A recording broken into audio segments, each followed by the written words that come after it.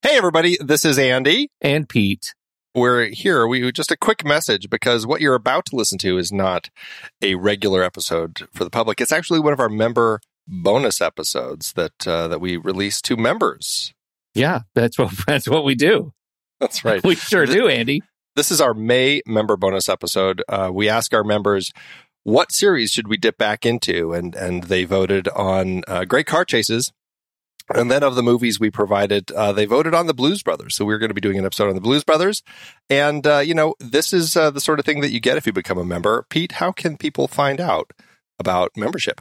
If you head over to just thenextreel.com, it'll take you to our landing page over at truestory.fm, and you can just click the button that says, I want to be a member. And there are a couple of options for you. And once you sign up, once you can start contributing to the show, you get access to all kinds of great, all of our member-only channels in our Discord server. You get your own access to the member feed so that you get shows like this and the special versions of each episode that we do that include a lot of other BS at the beginning and the end.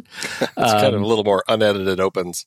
A little bit unedited opens, and but we leave all that stuff where we're talking to you and at you, special member, and that's what you're going to get with the member feed. And we love doing it, and we hope you want to join up. That's right, because we have Discord channels where the members can listen in on our live stream and can, send us notes through Discord, and so we will, call them out at times too. So, all of that. Plus, we do a flick chart re-ranking every month. We do the retake episodes at the end of each series. So all sorts of stuff that members get. And sometimes even stickers in the mail show up. So they do. We could say with enthusiasm that sometimes they get stickers. I would also like to call out special members. Nick would like to see if Blues Brothers 2000 will get a mention. Check. And Ray likes pineapple on pizza, just like me. So there's two call outs. There it is. So, so consider becoming a member. We'd appreciate it. And we think that there's a lot of great content for you, and you get all the back member content too. There's so much stuff that is out there. I think this past year we released nearly as many member bonus episodes as we did regular episodes. So there's a lot of content to dig into. Good Lord, what are we doing with our lives? All right, well, let's kick this episode off. And, but anyway, consider becoming a member. We'd appreciate it. And with that, here's the episode.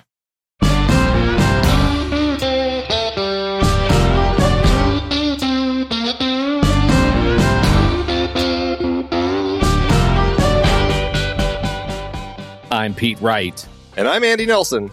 Welcome to The Next Reel. When the movie ends, our conversation begins. The Blues Brothers is over. I hate Illinois Nazis. You'd better get bright, pal. We got a show to do. Then we got to figure out some way to collect that gate money. Get it to the Cook County Assessor's office as soon as they open in the morning.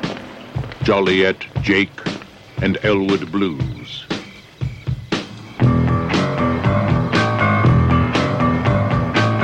Two men with a mission, and only 11 days.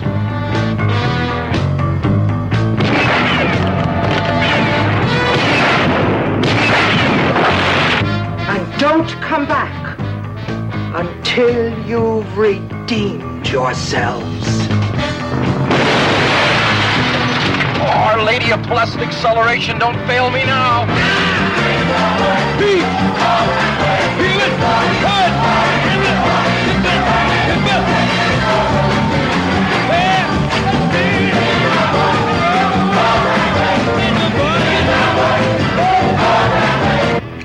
Well, me and the Lord, we got an understanding. We're on a mission from God. Yeah, how do you pick a single line from the Blues Brothers, Andy? That's one of the biggest challenges with this movie. Is it is a movie of just so many quotable lines. I find myself probably more often than makes sense given the context of conversations, but saying orange whip, three orange whips. Orange whip, three orange whips. Yep. Delightful candy line. This is the bigger problem, that sometimes I'm quoting lines from the movie that I have forgotten were in this movie. Do you do that? Like, I just have been quoting them so long they start to feel like me. Like, for example, yeah, a lot of space in this mall. Yes, you forget. It just becomes a part of you. Yeah. And then you don't even realize it until you watch it again. You're like, oh, this is why I say that so often. This is it. Danny, this was it. So my first child was a girl child, my daughter. And every time I had this thing. Every time my wife and I, we would hand off the child, right? She would be like holding the child, and then she'd hand it to me, and I would say, "How much for the little girl?" And I like only realized, oh, that was planted in my psyche by the Blues Brothers. So, yeah. That's great. All right. Well, we're going to jump into this conversation. Oh, we should say this is a member bonus episode. This is an addition to our Great Car Chases series.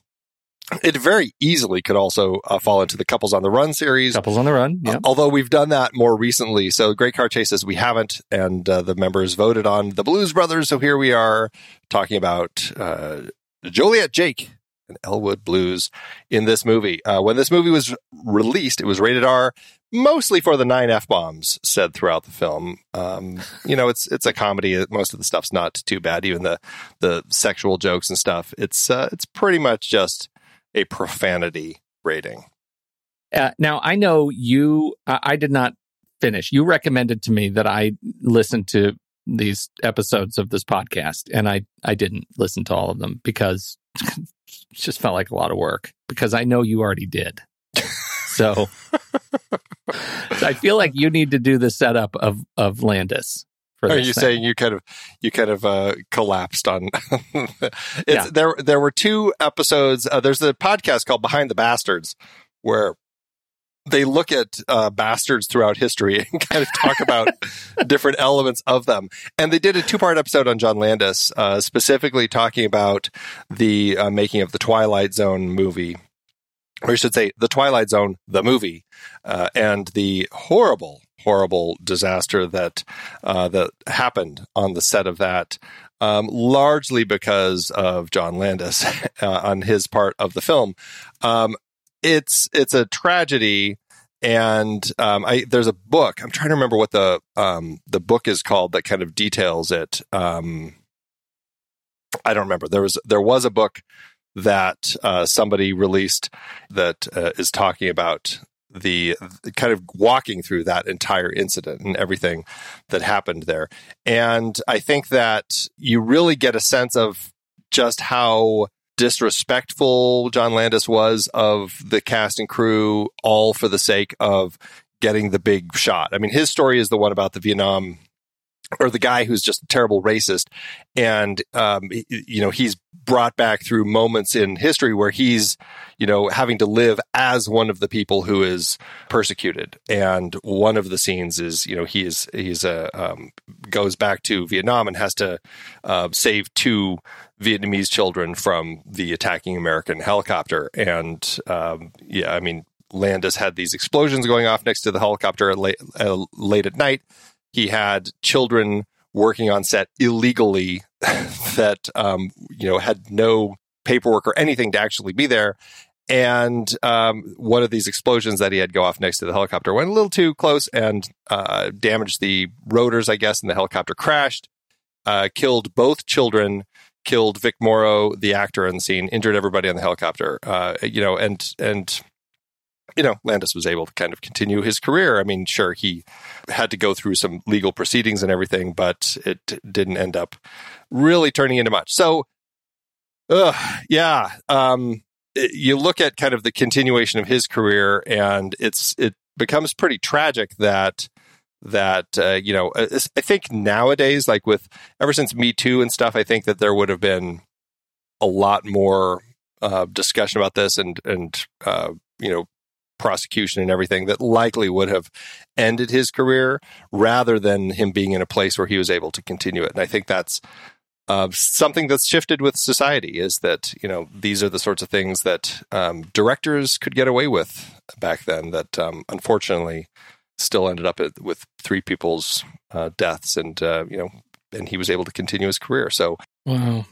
Yeah, it's just one of those things. I mean, it happens after the Blues Brothers, but, we've done a few John Landis films, Coming to America, The Three Amigos, both of which happened afterward. And I feel like we never really talked about it. So I feel like, we should actually mention that there is some horrific stuff to think about and discuss when it comes to John Landis and him as a filmmaker. Yeah. Has that ever changed your take on, hanging with Landis's films? Obviously not, as we're talking about the Blues Brothers. Well, I think the thing that happens in these things is, I think this is true of so many artists throughout history. It's like, can you separate the art from the artist? And Roman Polanski certainly is a name that's brought up a lot in these conversations. Woody Allen nowadays, I feel like it just keeps coming, Kevin Spacey and Mel Gibson and Bill Cosby and James Franco. And it's like, it becomes difficult to really start defining that line and creating that delineation. But I think you look through history and you're going to find the same with musicians and painters. And I think there are bad people doing all sorts of bad things all through any sort of career. And, certainly in the arts. And it's just one of those things where, I think that I find a way to kind of separate the art from the artist, appreciate the project for what it is. And I think there's a big difference, though, with something like Twilight Zone, the movie, where you're actively watching something where the director was irresponsible and actually led to 3 deaths. Yeah, that's during the actual production of the film, as opposed to watching American Beauty, for example, and knowing decades later that this guy ended up being right. Kind of a horror show. It was probably happening around that time. Yeah, but it wasn't part of the integral nature of the film, and so that's interesting. Yeah, so there's that line, and so does it make it harder for me to want to go back and watch Twilight Zone the movie again? At least his part. I mean, I love Joe Dante's, I love George Miller's. Those are, I think, the 2 best parts of that particular film. But it's one of those things. And then also it's like, well, do I also, just as a side note, there are things about John Landis that I also just don't like him as a person. The Phoenix Film Festival, he came out. I think that he had done a documentary, and I can't remember what the documentary was called, but he was on tour doing, thing for his documentary. And I was working the festival, and I knew the girl, or the woman, I should say, who was assigned to be kind of his handler and kind of get him from place to place.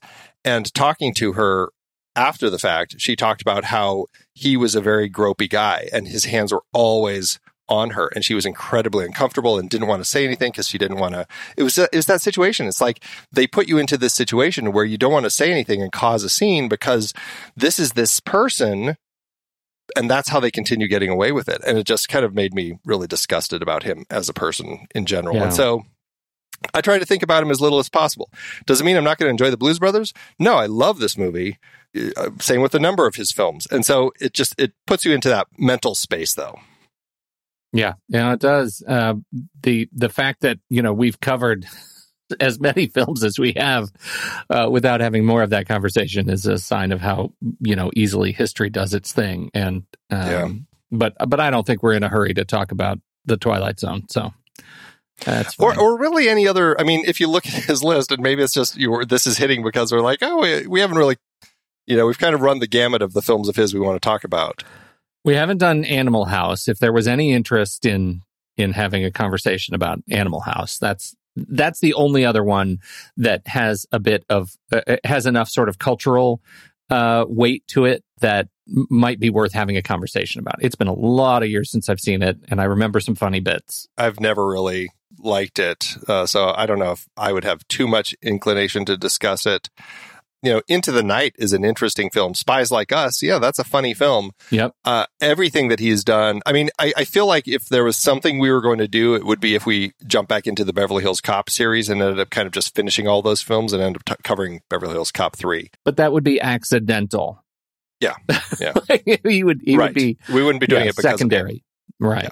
Yeah. Anyway. All right. Enough about that. Yes, we're here to talk about the Blues Brothers. Where did you first, like in the late 70s, 1978, this is when we had Saturday Night Live and we had John Belushi, Dan Aykroyd create these characters, Jake and Elwood Blues, as a sketch on Saturday Night Live. Was Saturday Night Live a thing for you at this point in time? Was the film first for you? Did you ever look at the sketches? How did you come to this? Well, I am definitely an SNL fan, but you got to remember in the late 70s, like we were very young. And so what I have to thank for my introduction to the Blues Brothers, I thought they were a band first for a lot of years because my mother had Briefcase Full of Blues, and that was in the rotation with like Canned Heat and Sam and Dave. Like this was just part of the soundtrack of my early youth. Was listening to this stuff, and so I think it was when 1980, my mom got the Made in America album. And I had that. I carried that with me as long as I had a record player. I had stolen that from her. And so they were musicians first. It was when I started watching SNL and finally was able to go back and look at some of the early clips to see King Bee and, the original Bees sketch that started it all, that I realized, oh my God, these guys, like, I had no idea. I had no idea. I don't think I even knew that the Blues Brothers were Belushi and Aykroyd for a lot of years, right? Like, not at all. What about you? I mean, largely the same. And just to clarify, over in our member chat, our live chat, Ray pointed out they weren't created for a sketch. They were billed as the legitimate musical act on the show. That is true and not true. It was a musical. It was a musical sketch, is the way that they actually bill it. So it was a sketch with these two guys but actually as the musical guest. So, I mean, it was a whole kind of thing where they were these two regulars on SNL created these characters to do this musical thing. So it's actually pretty interesting, kind of the creation of them. Well, and because the bee outfit had already been used for other sketches, and that was the gag, right? That they were coming out and that somehow these characters also were musicians. That was my kind of memory of it. Like, that was the funny bit. Yeah. Yeah, the Killer Bee sketch was a non-musical sketch. Yeah. Originally, right? This was the funny bit from Lauren Michaels, who says, the only note we got from the network on our very first show was cut the bees. And so I made sure to put them in on the next show. So the Killer Bees were actually the first recurring characters on SNL. Yeah, so they made it into the show. And that's what I think makes the musical transition so good.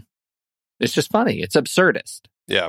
So for me, I was not tuned into SNL until much later in life. Like high school probably is when I first kind of found it and connected with it. And so I completely missed it. I had a buddy, though, who was very into this movie, and I remember him like always wanting to put it on.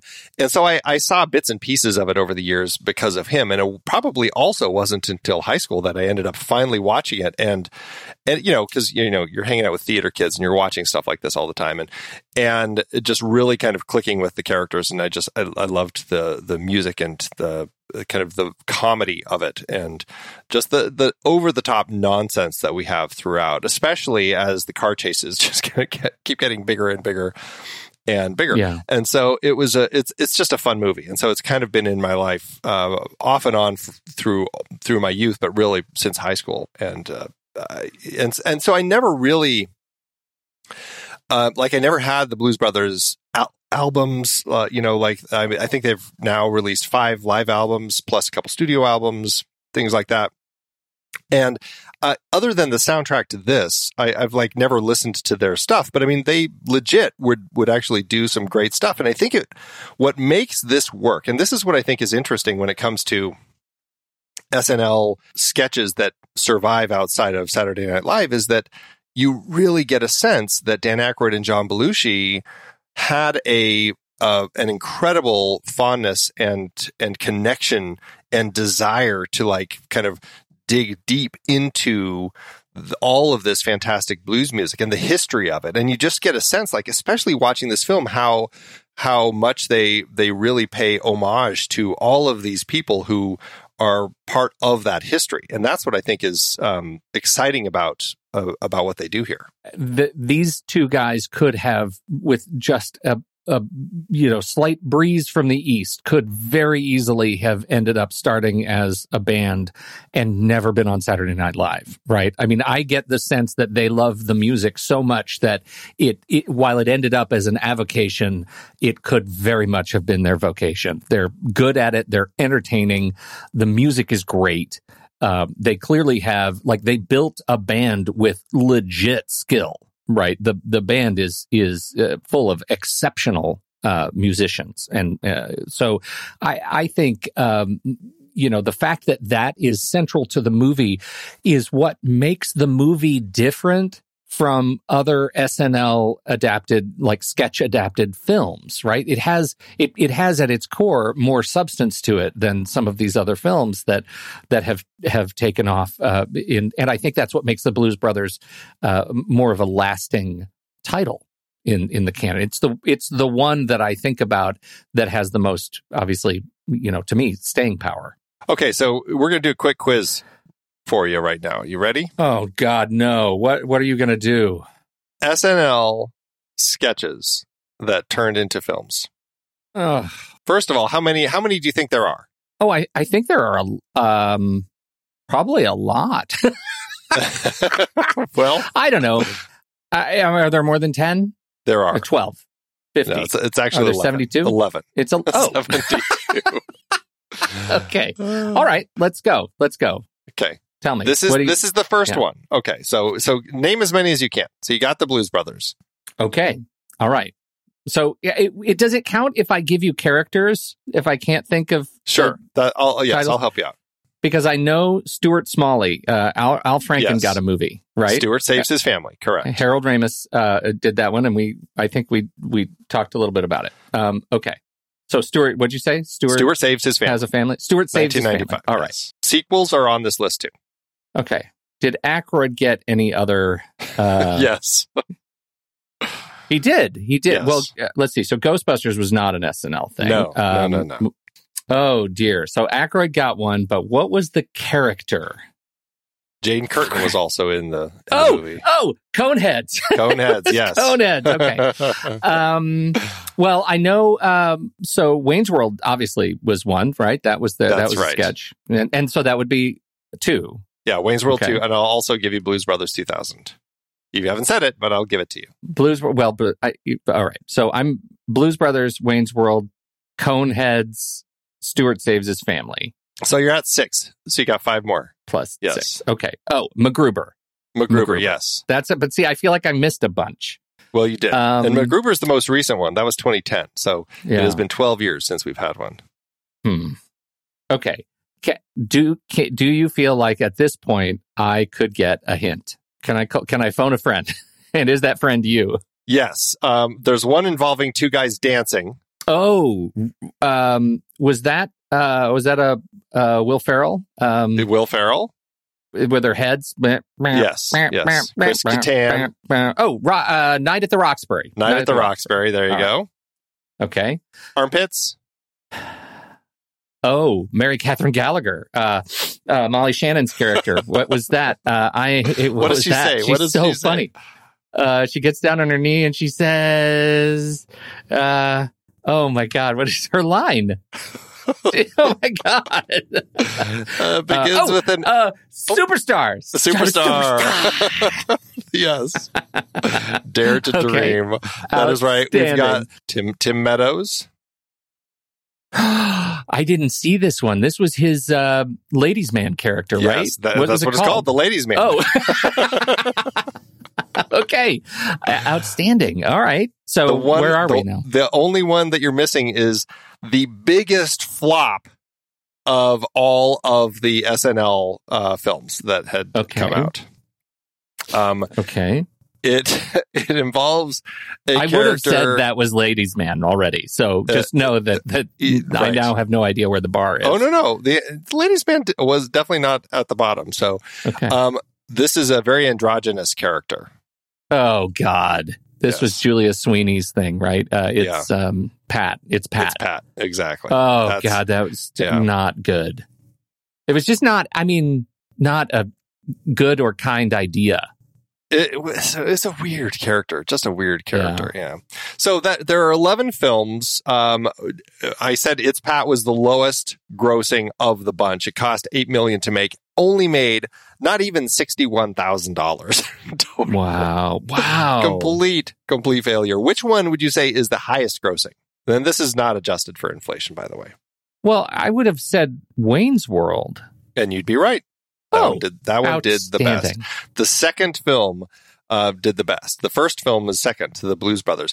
Both of those crossed the 100 million mark worldwide. None of the other films have. In fact, the highest after that was Wayne's World 2, just over 48 million. So it's interesting that they haven't found anything since the first two films of 11 that have actually been able to kind of connect with people as much as the Blues Brothers and Wayne and Garth. Are you watching any SNL now?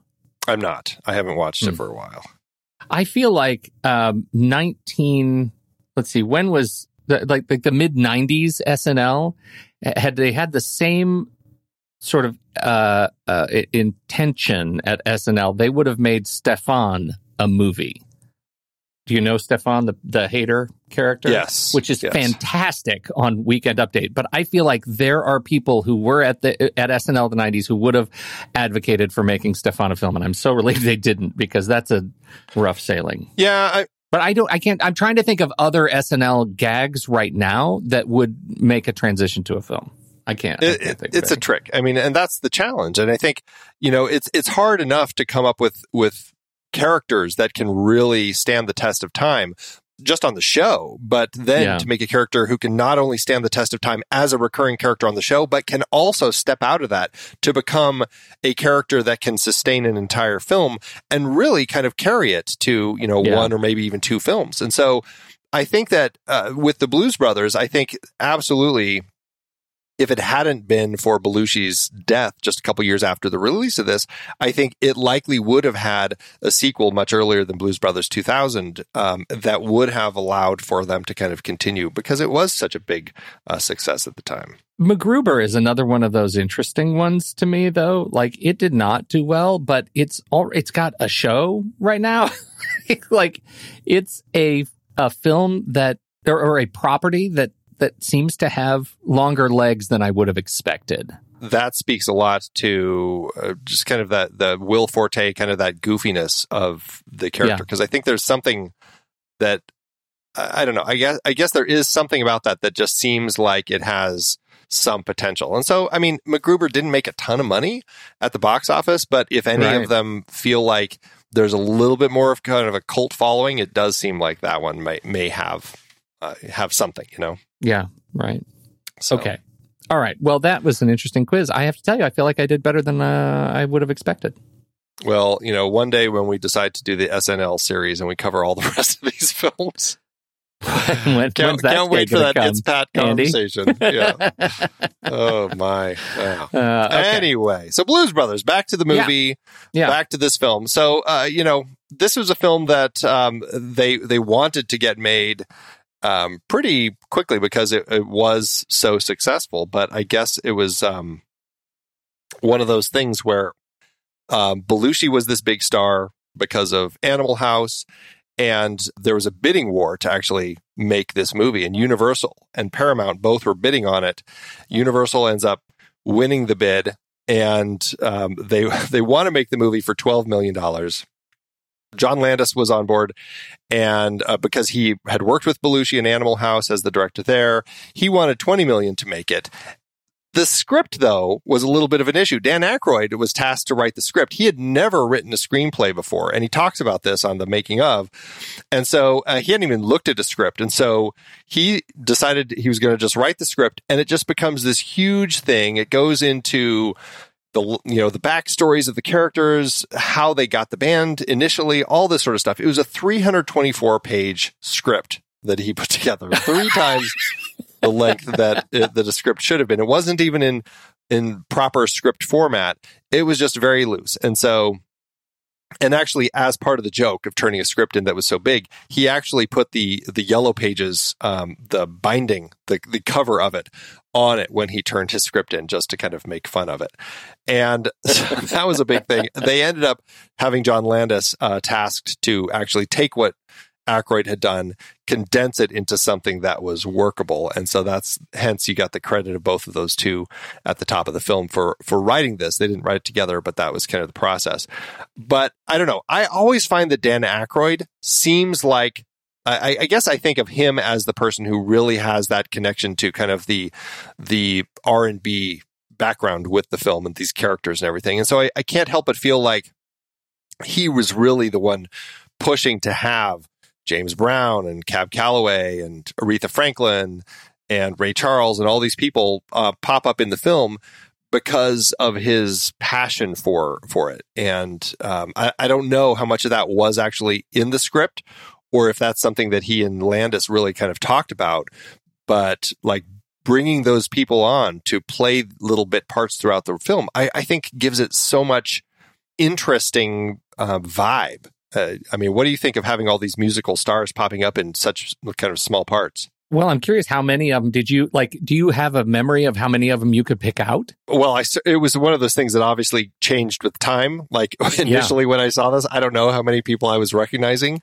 And so as I grew up and kind of more familiar with this stuff, you start getting a sense. And I mean, I may not have right away known who Cab Calloway was, but once that curtain opens late in the film and everything's changed and he does Minnie the Moocher, I'm like, oh, this is that guy who sings that song, like that whole sort of thing. Yeah, I think James Brown was, as Cleophas James is fantastic as the Reverend. Ray Charles obviously was a big one. Aretha Franklin. Those are the big four: James Brown, Cab Calloway, Ray Charles, and Aretha Franklin. That I feel like I would have gotten pretty early, but the others, and it was as I started exploring more kind of blues music that I start, catching up with folks like John Lee Hooker, and some of the rest of the band that came from SNL. And then you start falling in love with movies and you get these nods to like Frank Oz. What is Frank Oz doing in this movie? Which is just fantastic. Frank Oz, Steven Spielberg. Yeah. And Steven Spielberg, right, gets drawn away as the Cook County assessor. Twiggy, it was another one that I don't feel like I discovered until later, but she's definitely a face that I immediately recognized again this time. Like I can't believe she's still in here. It's a real who's who of these people. Like every single guy, even Mr. T shows up in this movie. As a guy on the street, but it's still fun to peek out for all these faces. Paul Rubens, don't forget Paul Rubens. Paul Rubens, as the waiter. Yeah. And as it happens, I was watching Buffy the Vampire Slayer, the film, with my son, and we watched these back to back. And so it was super fun to see Paul Rubens show up there. So little, he's so little. Oh, and the little boy who's stealing the guitar in Ray Charles's shop. Yeah. Argyle from Die Hard. Oh my goodness. I was like, why does that kid Devereaux look vaguely White. Familiar? Yes. Oh, wow. That awesome. Completely surprised me when I was looking him up. I'm like, oh, that's why he's so familiar. Yeah. Oh my gosh. So good. James Avery shows up. Joe Walsh, got to say, Joe Walsh was in there as an inmate early on. Yeah. Well, we haven't said Carrie Fisher, and that's probably who I most connected with initially, just because you're right. She had been so much a part of my life as Princess Leia, and so that was just it was really kind of fun to see her in this part that as a kid, I was like, I never quite understood. I'm like, what is going on with her character? It's such a and this speaks also to the writing of the times that the way that her character is treated in the film, it's very misogynist. It's very, sadly, just of its time. It still is funny, like watching her, go through from insane weapon to insane weapon to insane weapon, trying to take out these two brothers. Yeah. It's not until we have that conversation between her and Jake late in the film, and you're really, God, they just treat women poorly. And the 80s, ugh. Yeah, I think that's right, and I think if anything, I mentioned that we were doing the show last week on I think on Saturday Matinee, and Chrissy had responded with kind of a scrunchy face nod, and I was like, wait a minute, why is this movie one that isn't aging well? I couldn't, for the life of me, I couldn't remember, and that is just such a gift of ignorance of perspectives, right? Like watching this again, the Carrie Fisher line is for me the troublesome line, not because of the comedy in the setup, but because of the way he treats her at the end. I know they're going for the thoughtless joke, right? And I know what I can feel what they were going for, but it just doesn't play. It just doesn't play. And I think that the punchline does not match the setup of the joke of Carrie Fisher as the scorned ex. I just felt like it was rushed. It was kind of shoehorned in and didn't make a lot of sense. And every time we went back to Carrie Fisher, I thought, why is she here? Like, in hindsight, why do we even have her written into the movie? It's such a small part overall of their kind of Cannonball Run-esque journey that I just didn't. I find I didn't need it. Yeah. I feel like, just like all these other faces, I thought it was probably fun for them to get Carrie Fisher in here because she was so big. This is the same year that Empire Strikes Back comes out. And so it makes sense to kind of have, this will be great having her show up in this film this way.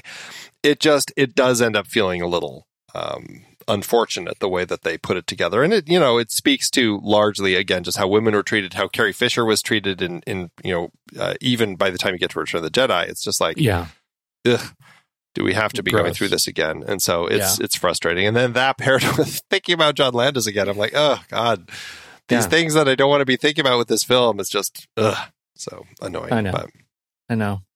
Can I ask a sideline question? Because this does bring up the fact that Carrie Fisher works at at Curl Up and Die, which I think is a fantastic name for a beauty stylist, a beauty salon. Yeah. But that's not something you get in the theatrical cut, I don't believe. What did you watch? Which version did you watch? And do you have a stance on theatrical versus the extended?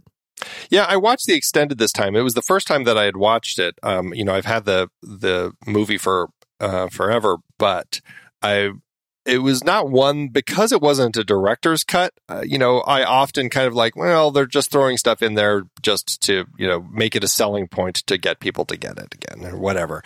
And so I sometimes just don't worry too much about jumping into the extended editions of things.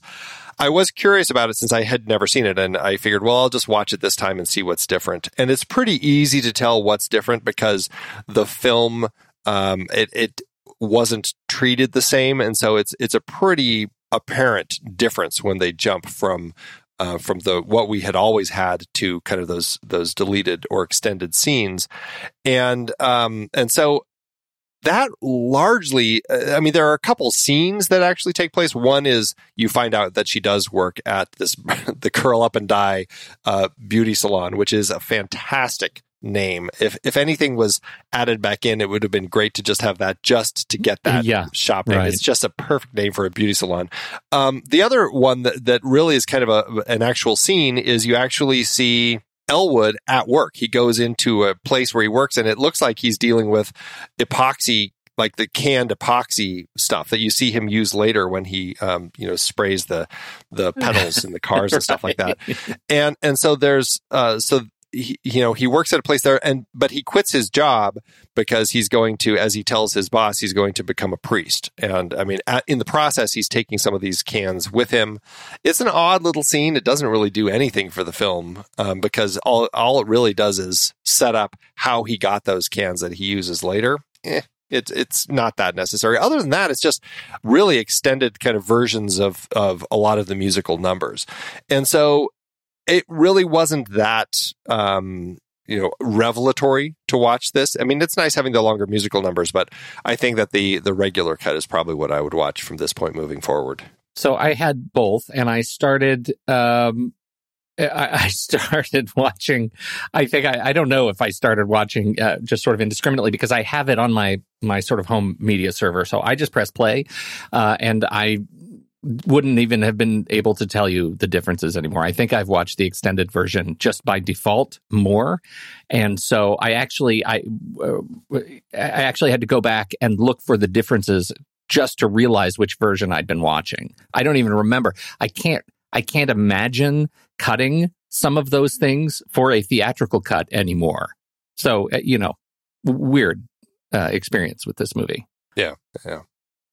But I mean, it is, from what I could tell, it's not like, director approved or anything that John Landis had wanted to be the original release. I mean, I know he did have a longer cut and had to cut it down in order to kind of fit the demands of the studio and all that sort of stuff.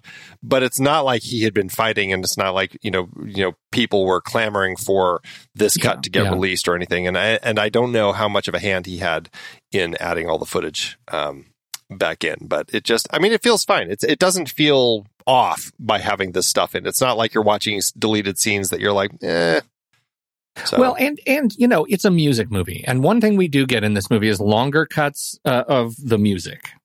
Yeah, right. And that's a good thing for a music movie. It is, although like watching it, I'm like, I was like, is it longer? Because like, I guess I just never thought of the songs as having been cut. And so when you watch the longer version, I guess it was a surprise that I'm like, oh, I didn't even realize that like there was stuff missing here. It just didn't, I never felt like the songs had been hacked, Yeah. Well. So, but I mean, yeah, there's a lot of great music in the movie, and I think the movie works well. I mean, in either way you want to watch it, I think the movie's going to work. Yeah, I think so too. Yeah. So let's talk about some of the music. Do you have any particular favorites? I mean, we've already mentioned a lot of the performers that are singing, not to mention the Blues Brothers that perform a number of times throughout the film.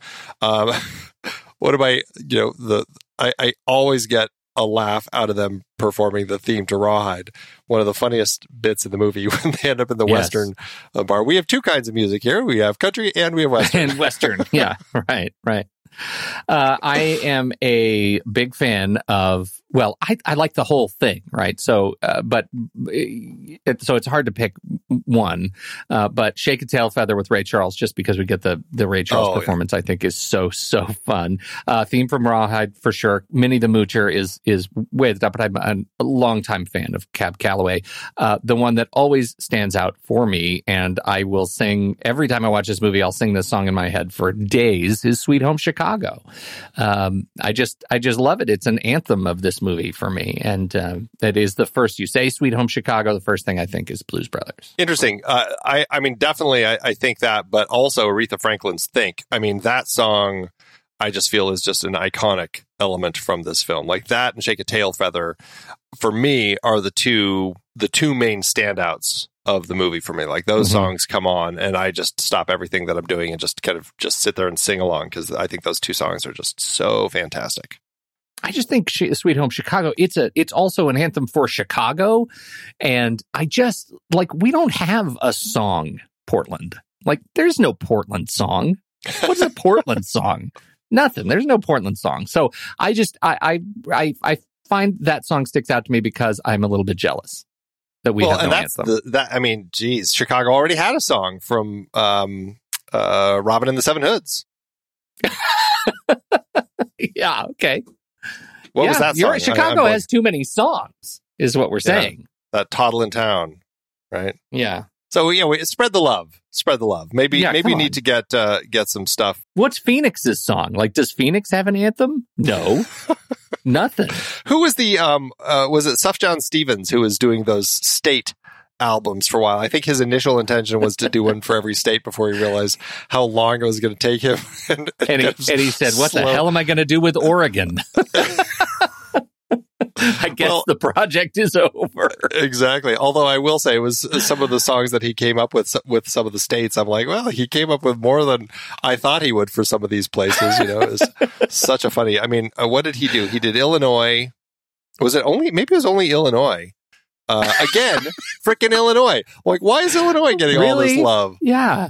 Oh, he did Michigan also. Illinois and Michigan. So he managed and then he gave up on that thing.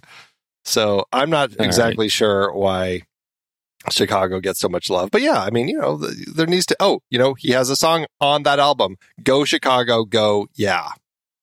So there's another one. Yeah, I don't care for it. Yeah. I don't care for it. But anyway, yeah, great songs. And yes, you're right. I mean, the Blues Brothers, there's a reason that I think that they ended up lasting, and it's because these guys really did perform these great songs. And you hear like Sweet Home Chicago, or I mean Jailhouse Rock at the end, even them singing like She Caught the Katy at the beginning. We don't see them performing it, but they're singing it. It's like I mean they do great performances, and they just have a sound that works incredibly well. And so that's, I think, why that stuff stands out and makes the characters last as long as they have.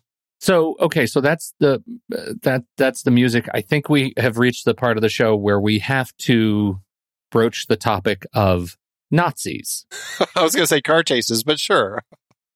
What did you think of the American Socialist White People's Party?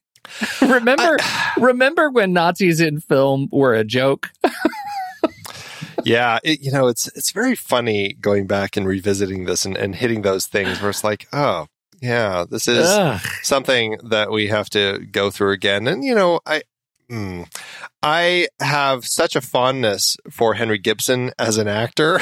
Mm-hmm. And then I hit this part. I'm like, oh, God, I got to have Henry Gibson as the little Nazi party leader. And, I mean, obviously it's designed to be something where the characters in the film, the filmmakers clearly have issues with this group.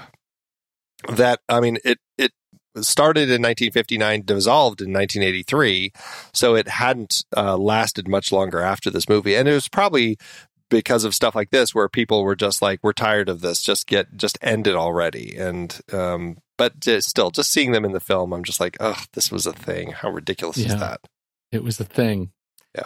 I didn't care for it. It was a joke. It was a joke. I mean, not like I didn't care for it. I don't care. I'm going to say it right here, Andy. I don't care for Nazis. I'm going to draw a line in the sand at Nazis. Yeah, I think I did laugh. I mean, I laughed at the whole bit, especially when they careen over the bridge and push all the Nazis into the river. That's funny and a bit satisfying. And so it's okay. It's fine. It's funny. It's fine. You do have to end up ending it, and this feels also of its time and kind of from the mind of John Landis, when you have to end it on a gay joke as a way to further, put them down. It's like, there are a lot of issues to be had with this, but it makes for funny in the film. It works in context of what the story's doing. And, in context of just one more party chasing down those Blues Brothers, it's nice to kind of just throw that into the mix at the end. Yeah. Yeah. Because, I mean, at the end, you've got, and again, speaking to car chases, it starts off with the car chase that goes through the mall. And if that car chase wasn't destructive enough, I mean, you're destroying the mall. You have, you're going under the, I don't know, Chicago. It's a strange city where I feel like it's a city on top of a city. You've got these whole layers underneath where it just feels like there's all these roads. I don't fully understand it. I know they exploited it quite a bit in The Dark Knight. It feels like such a strange place to have all these roads everywhere. And, but you have all the police cruisers. At that point in the film, I love the bit when John Candy and his, the cruiser that he's in crashes into the truck, and he's like, we're in a truck, as he calls it in. But then there's the big car chase at the end. And I mean, this is after they get the money and they're trying to get to the county assessor's office where Steven Spielberg works. And it's this massive, massive car chase. And this is, I already talked about what John Landis wanted to spend on this film. We haven't even got to the point where we're talking about what he ended up spending in the making of this film, because he just wanted car chase like bigger and bigger and bigger. And I mean, I think this still, how many vehicles did they end up destroying? It was over 100. I think you moved on way too fast from the mall trashing, and I want to talk about that some more. Okay.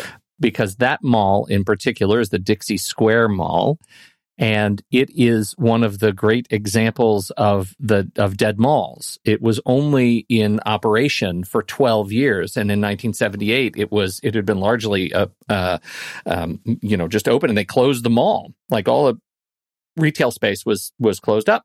And so they found this mall and said, we're going to do this thing in this mall. And they said, okay. And then the owners of the mall just left it.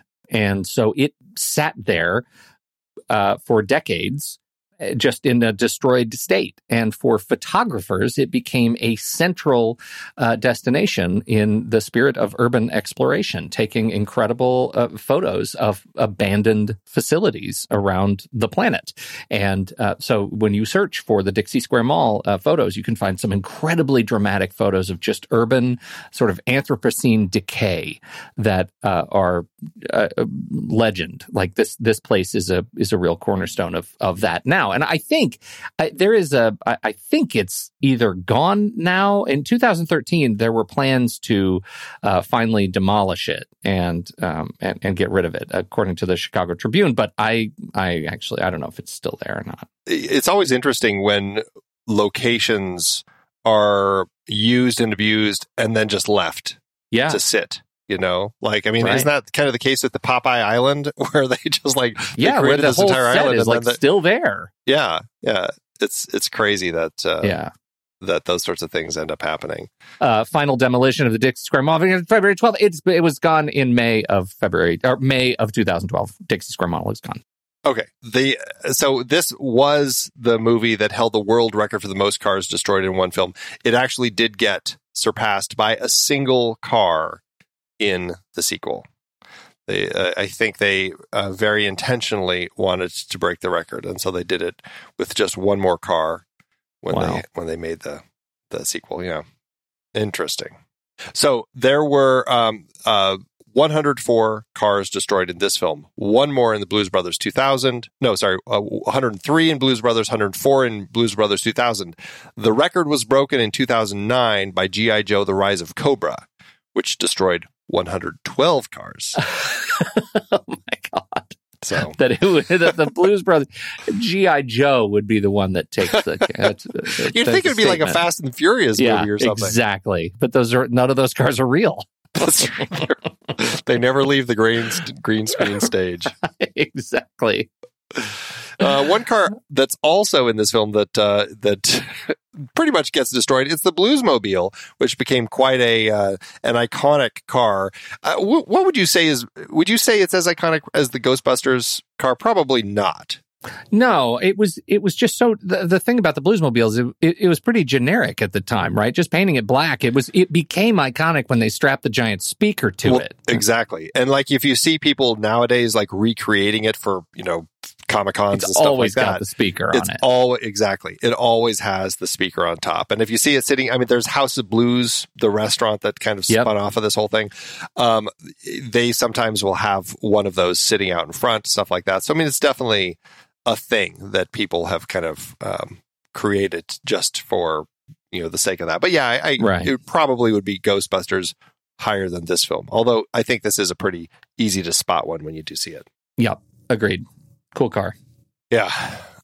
As far as I have to talk about this. We're going to talk about the numbers and all that sort of stuff, but I have to talk a little bit about the release plans for this film, because it's shocking, not shocking. 1980. We have to remember, this is the era of 1980, which is, part of our lifetime, but it also, you forget about how long ago it was and the mentality at the time.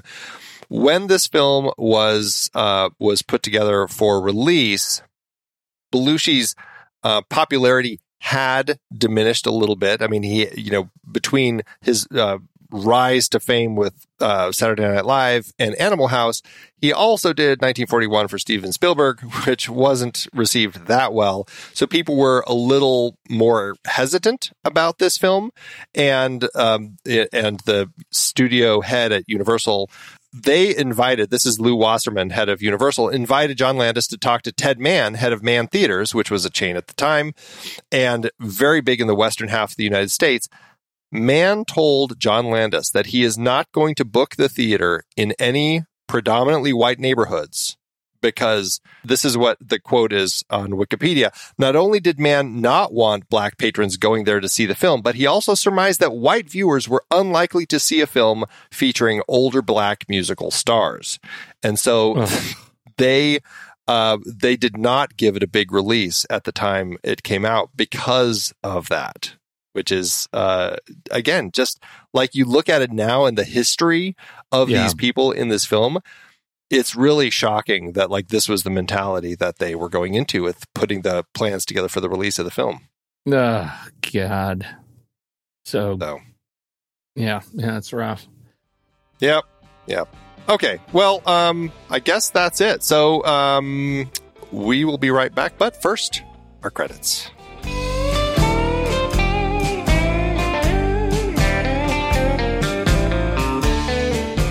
The Next Reel is a production of True Story FM, engineering by Andy Nelson, music by Duff Music, Oriole Novella, and Eli Catlin. Andy usually finds all the stats for the awards and numbers at d-numbers.com, boxofficemojo.com, imdb.com, and wikipedia.org. Find the show at True Story FM. And if your podcast app allows ratings and reviews, please consider doing that for our show.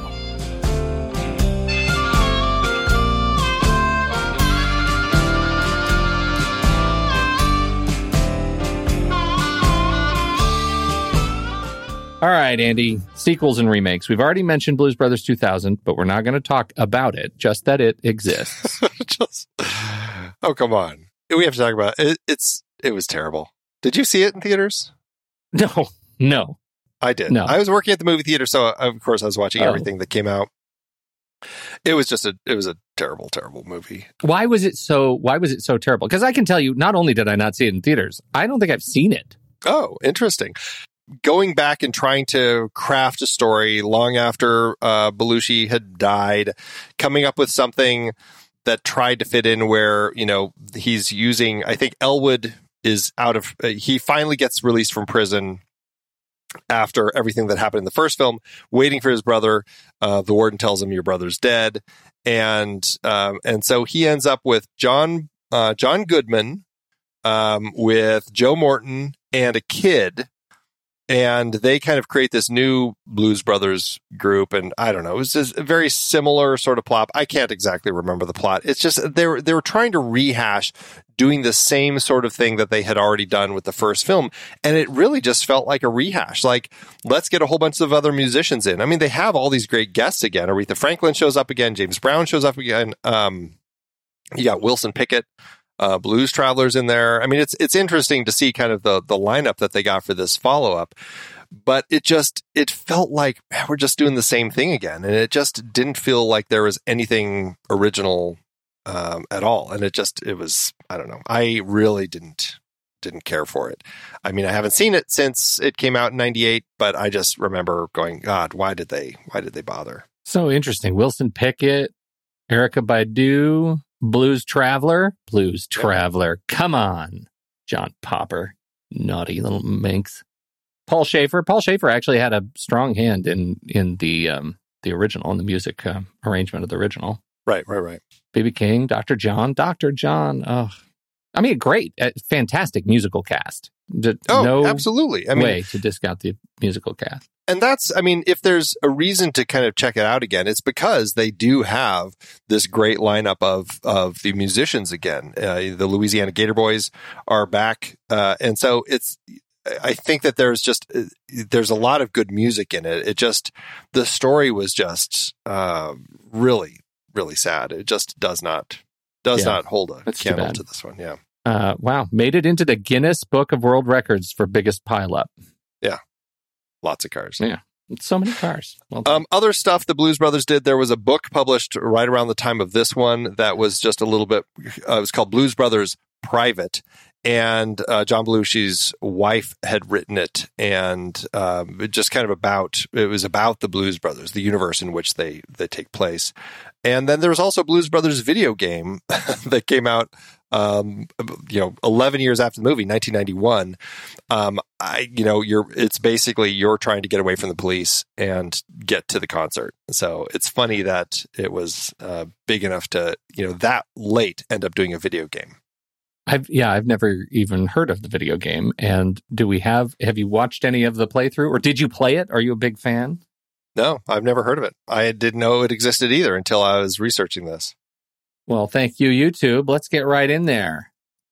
See if we can get a speed run through the Blues Brothers on SNES. I do. I have it takes 41 minutes to play through the whole thing.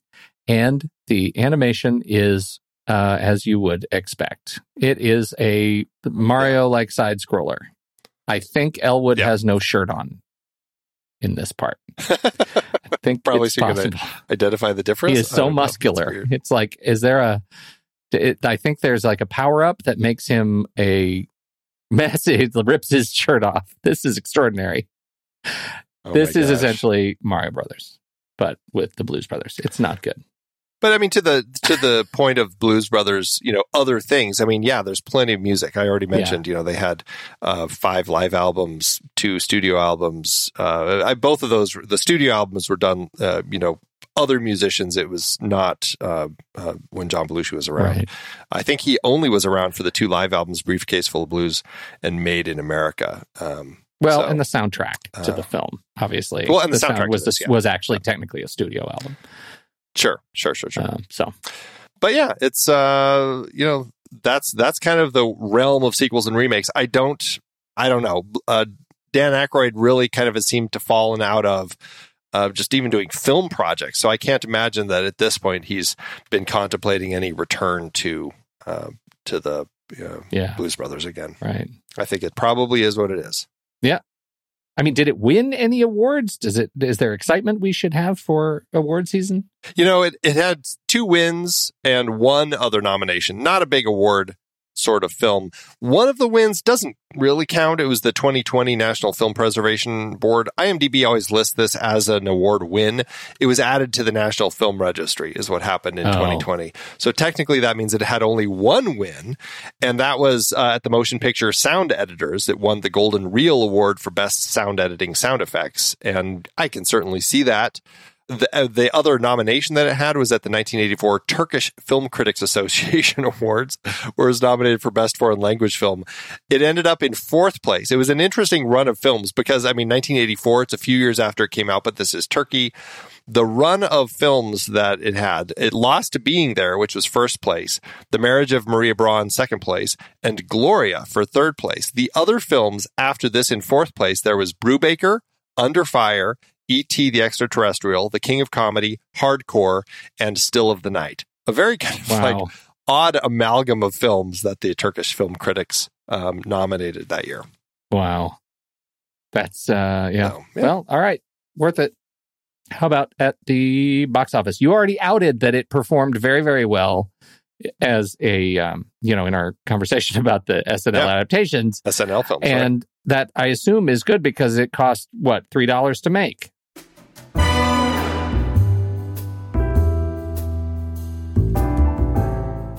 We went over. As I said, there was that bidding war to get the film. Initially, Universal's, they started at $12 million. Landis wanted $20 million with the unfinished script, with all of the car crashes and everything he wanted to do. The budget ended up being $27.5 million. So more than twice what Universal initially wanted to spend. That's $85.5 million in today's dollars. This actually landed the film as one of the most expensive comedies ever produced, which I think is pretty interesting. Wow. So many cars. So many cars, exactly. The movie ended up releasing June 20th, 1980, opposite Brubaker and Can't Stop the Music. Nothing released, though, could knock down the juggernaut in the number 1 spot for its 6th straight week, The Empire Strikes Back. That's going to retain its number 1 spot for 8 more weeks before finally getting knocked down by all things Smokey and the Bandit 2. That's right. This movie went on to earn $57.2 million domestically and $58 million internationally, something which Landis has been keen to point out as showing that this movie to be the first American film to gross more money overseas than it did in the States. I have no idea if that's true. The 58 seems a little artificial just to beat that 57.2, but who am I to say? Regardless, assuming it's all copacetic, that means the movie earned $358.3 million total in today's dollars. That puts everyone in a good place, landing with an adjusted profit per finished minute of just over $2 million. $2 million. That's pretty good. I'd take that on the per list. minute. On our list of app films. That's Yes. high. Indeed. I think I'm on level, I don't know. But let me tell you, there is the only thing that I can find in this video game that is, Love that. yeah, I'm still Were you watching. even paying attention? You're like, this No, video I don't game. give it. I don't care what you're doing right now. Is there? I mean, he's in a dungeon right now. He does, in fact, eat what I think is a snail that is laced with something, and that's when he rips his shirt off and becomes Mega Elwood. And the only other thing that it seems appropriate to the film is that there are bees. He has to knock down bees. He also has to knock down like uber snails that are out to get him. It's very strange. Dungeon, very spiky. I don't understand this game at all. That's all I have to say about Crazy.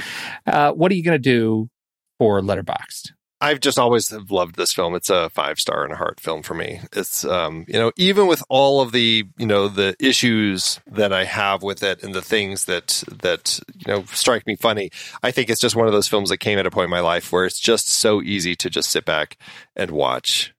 And so, yeah, it's 5 stars. You know what, Andy? Do you want to call my shot? Do you want to Babe Ruth it? No, you're 5 stars in heart. I don't even have to. Yeah, you don't even have to. I'm 5 stars. I do love this movie. I love this movie. I have a lot of fun with this movie, and I think it's possible to say that this video game, I'm on stage 9 now, it actually makes the movie better. This is canon now. This is canon. By the way, just to circle all the way back to the beginning, the book about everything that happened on Twilight Zone is called Outrageous Conduct, Art, Ego, and the Twilight Zone Case by Stephen Farber and Mark Green. Nice callback, So, Andy. yeah, there you go. All right, everybody. Well, we want to know what you thought about the Blues Brothers. Hop into the Show Talk channel over in a Discord community. We're going to be talking about the movie this week. When the movie ends. Our conversation begins.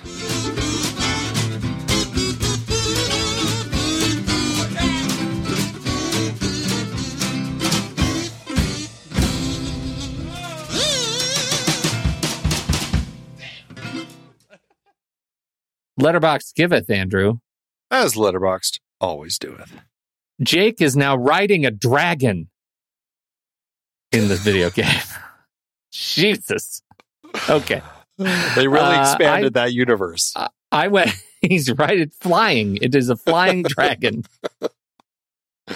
Well, you go first. Okay. What do you I had landed on a 4-star by Dr. Frank Imstein. I'm not exactly sure. 4 stars.